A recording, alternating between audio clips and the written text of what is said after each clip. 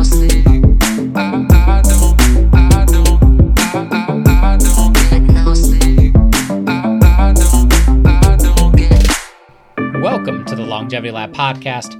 I am your host, every episode, JT Bugas. So, we're coming with you today talking about structuring stress for nurses. So we're going to dive into what is stress, how do we manage it, and a little hack that may be a little bit of a surprise secret for you as to it being super effective for helping to manage stress for nurses specifically. But you might be caught off guard with this one, so stay tuned deeper into the episode. But today is all about stress adaptation. How do we manage both of those so that we can consistently make improvements even with the chaotic life of a nurse? So let's jump right in. And let's first start off with just talking about stress itself. So there's obviously different buckets of stress: physical, mental, emotional. But what I want us to understand going into this conversation is that not all stress is bad.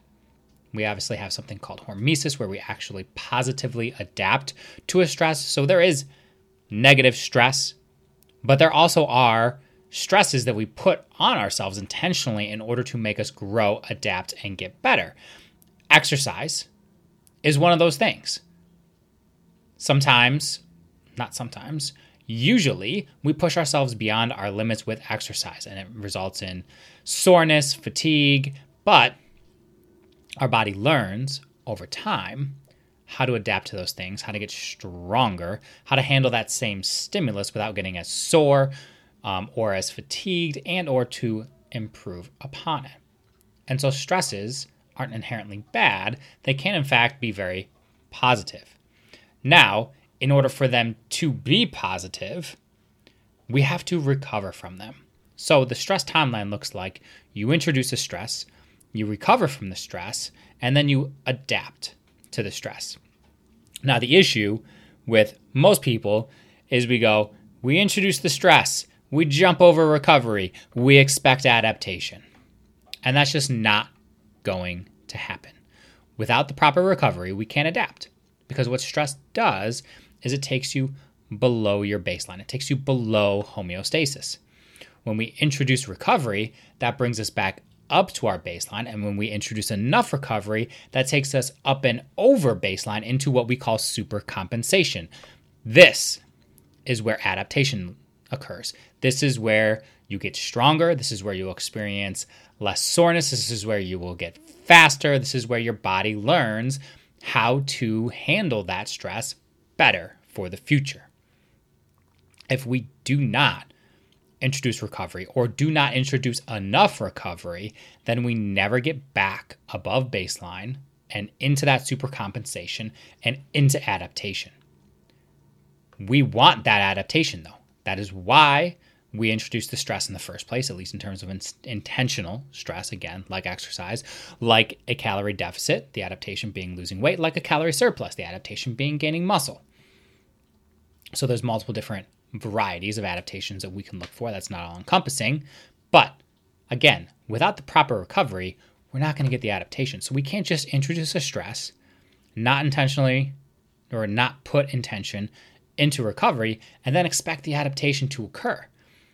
So without the recovery, what the stress timeline looks like is stress to stress to stress to stress, all below baseline.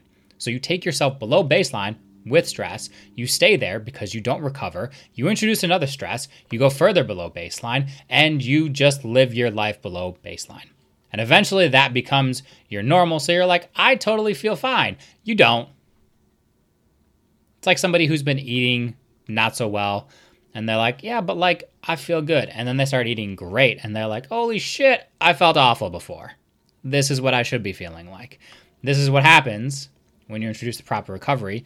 You actually recover from stress, and you actually adapt to the stress, and you get better. So again, without that recovery, you're just living below baseline. You're just living below homeostasis, having a bad time all the time.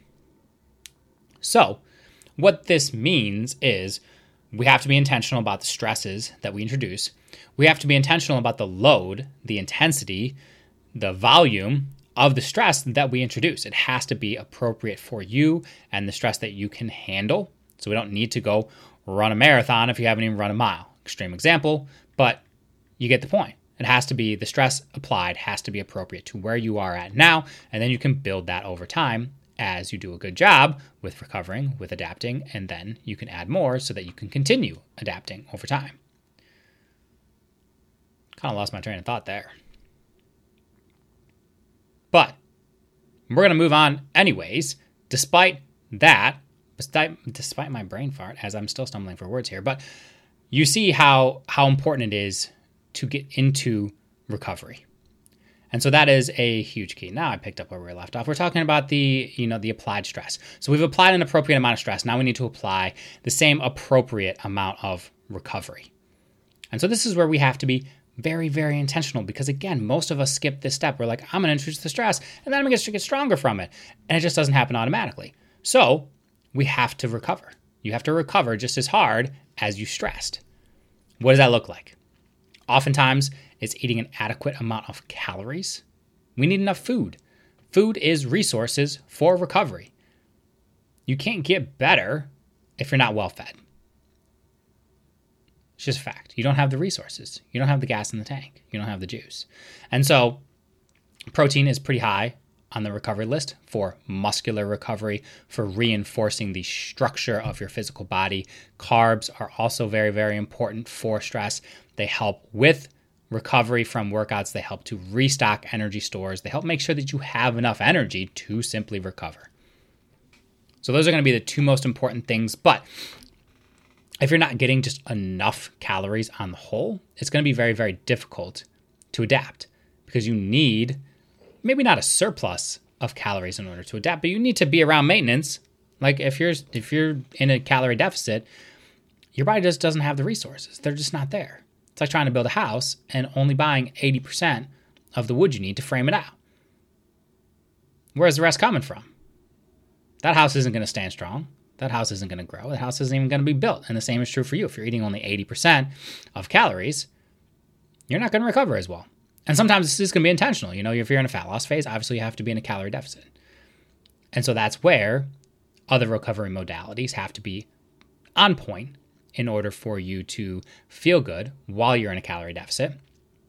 But if you're not worried about that, then you do need to be worried about eating at least your calorie maintenance and giving your body the resources, the nourishment that it needs to recover and positively adapt to this stress. So one of the biggest factors for recovery is food.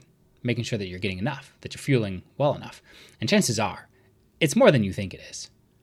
I can almost guarantee that. Whatever you think the appropriate amount of calories is, I bet it's going to be more. Number 2 is going to be sleep.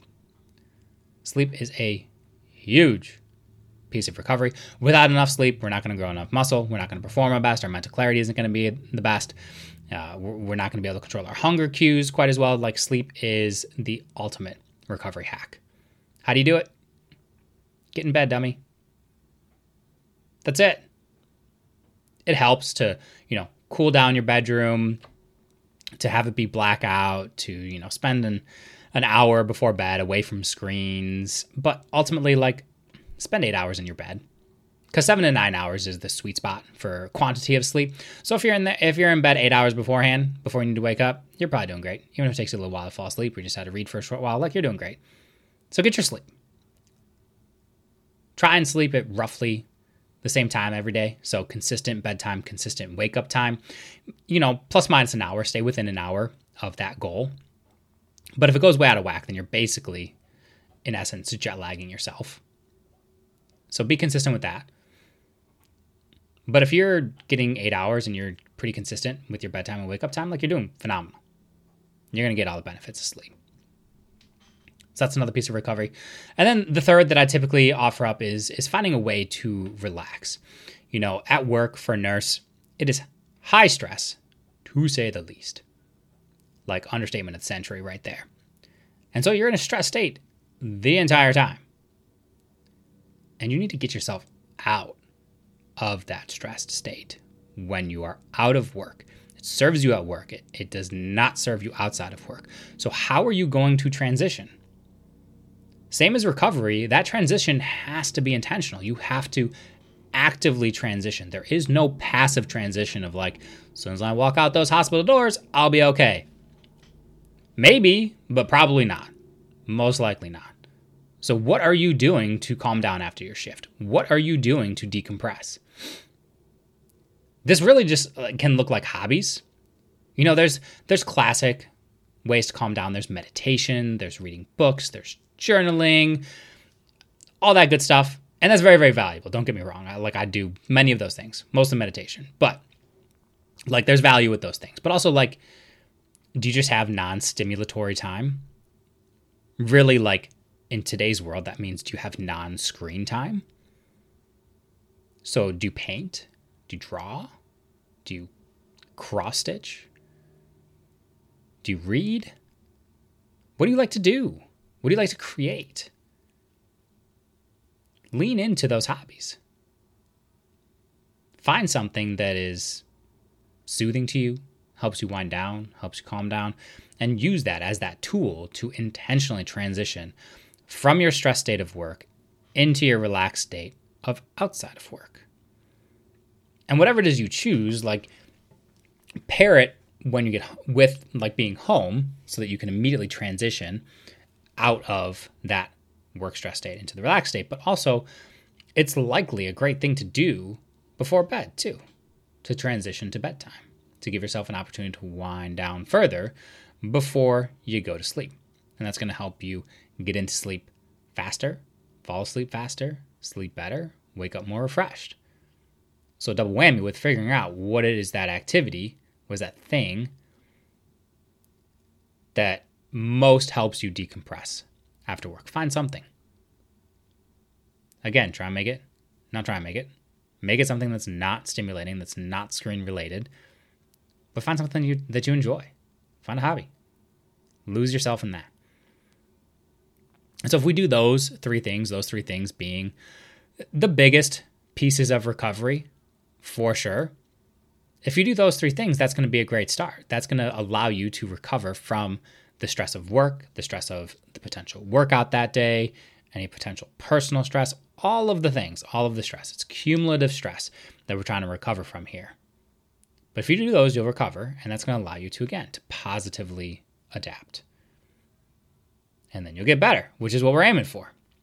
So, what is the trick, the secret that you're not expecting for how to structure stress as a nurse in order to manage it even more effectively? So stay with me here because this is going to sound awful at first. Work out on your work days. So there's a lot of good rationale behind this. And you've probably, if you've been following me for a while, you've probably heard me talk about how nurses should train like athletes. Nurses should eat like athletes. This idea comes, you guessed it, from athletes. So what athletes will do, or at least the ones who have good trainers, is they'll actually do their hardest workout on game day. Game day has the highest output. It's the hardest day of the week for them. And yet they also do their hardest workout of the week. Now, why is that?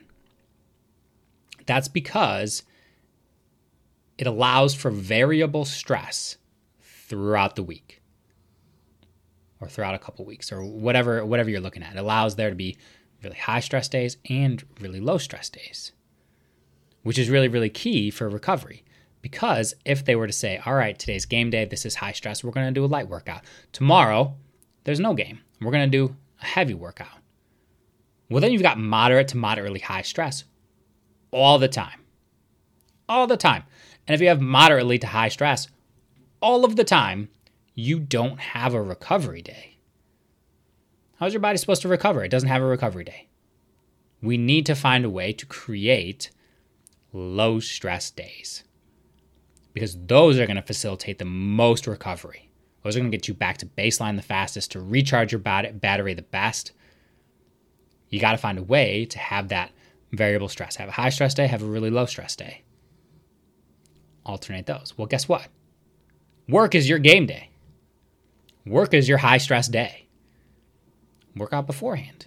Stack stress on stress so that your off days can actually be recovery days. You've got enough to do on your off days to just catch up with life. So don't worry about your workouts. Do those on your work days. Because then what also happens is you get more energy for your work day because you worked out that morning. You get more mental clarity.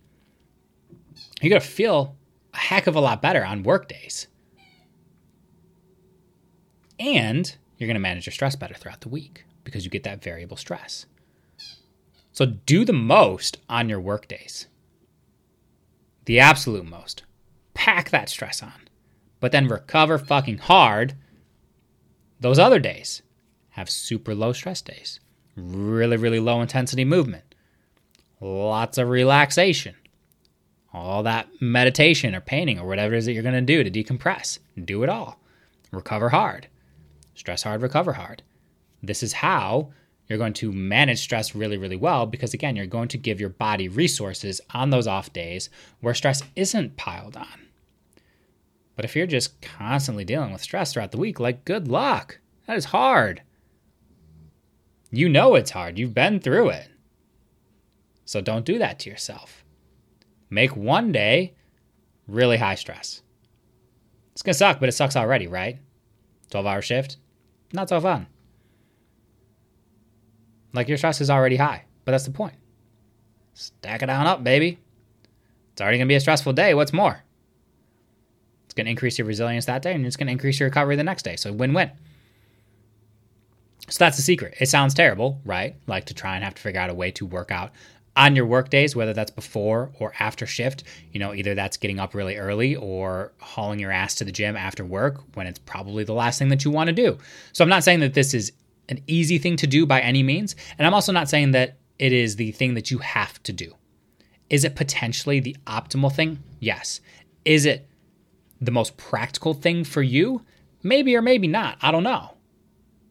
I'm not talking to anyone specifically right here, so I can't tell you. Only you can tell me what's going to be most practical for you. But if it gets in the way of your consistency, then it's probably not practical. It's better to be consistent with your workouts than try and do the optimal thing and end up being inconsistent. So while it may be optimal, we have to ask if it's also practical. If it is practical, then do it, because it is optimal. So there's that inherent balance, and only you know best what is going to best work for you. So just because, again, something is optimal doesn't mean that you have to do it.